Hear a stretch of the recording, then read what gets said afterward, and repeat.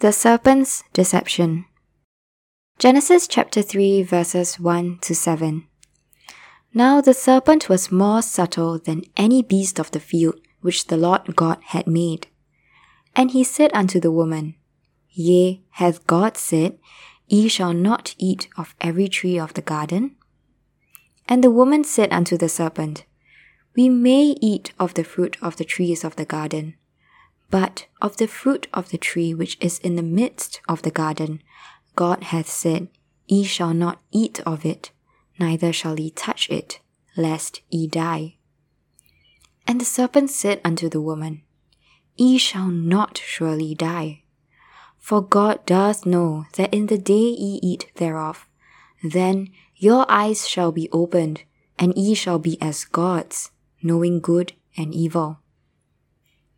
And when the woman saw that the tree was good for food, and that it was pleasant to the eyes, and a tree to be desired to make one wise, she took of the fruit thereof, and did eat, and gave also unto her husband with her, and he did eat. And the eyes of them both were opened, and they knew that they were naked. And they sewed fig leaves together, and made themselves aprons. This account is a very pivotal moment in human history, the fall of man into sin. Here, Satan disguises himself as a serpent and first casts doubt in Eve's mind by saying, Yea, hath God said? Satan tempts Eve with the forbidden fruit, telling her that this prohibition by God was false. He persuades her by telling her that the partaking of the fruit will make her like a god, knowing good and evil, or in other words, having knowledge of all things. He appeals to the pride of knowledge and makes it seem as if God is withholding a good thing from her by forbidding her to eat the fruit.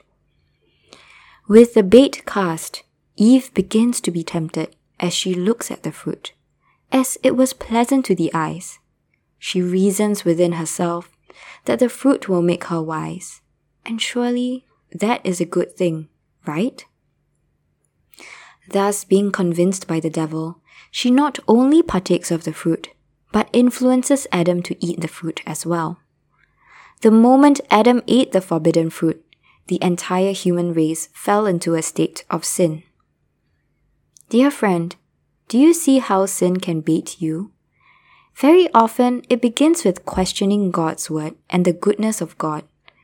When sin knocks at the door of your heart, it is easy to reason within yourself, to come up with an excuse to disguise your sin with good intentions. The heart of man is described to be deceitful above all things and desperately wicked. This is found in Jeremiah chapter 17 verse 9. With such a corrupted heart, we need God's help to live in a way pleasing to Him. The Word of God is our instruction manual and is the detergent for sin. Read God's Word and pray every day. That is the only way to grow. Matthew chapter 4 verse 4. Man shall not live by bread alone, but by every word that proceedeth out of the mouth of God.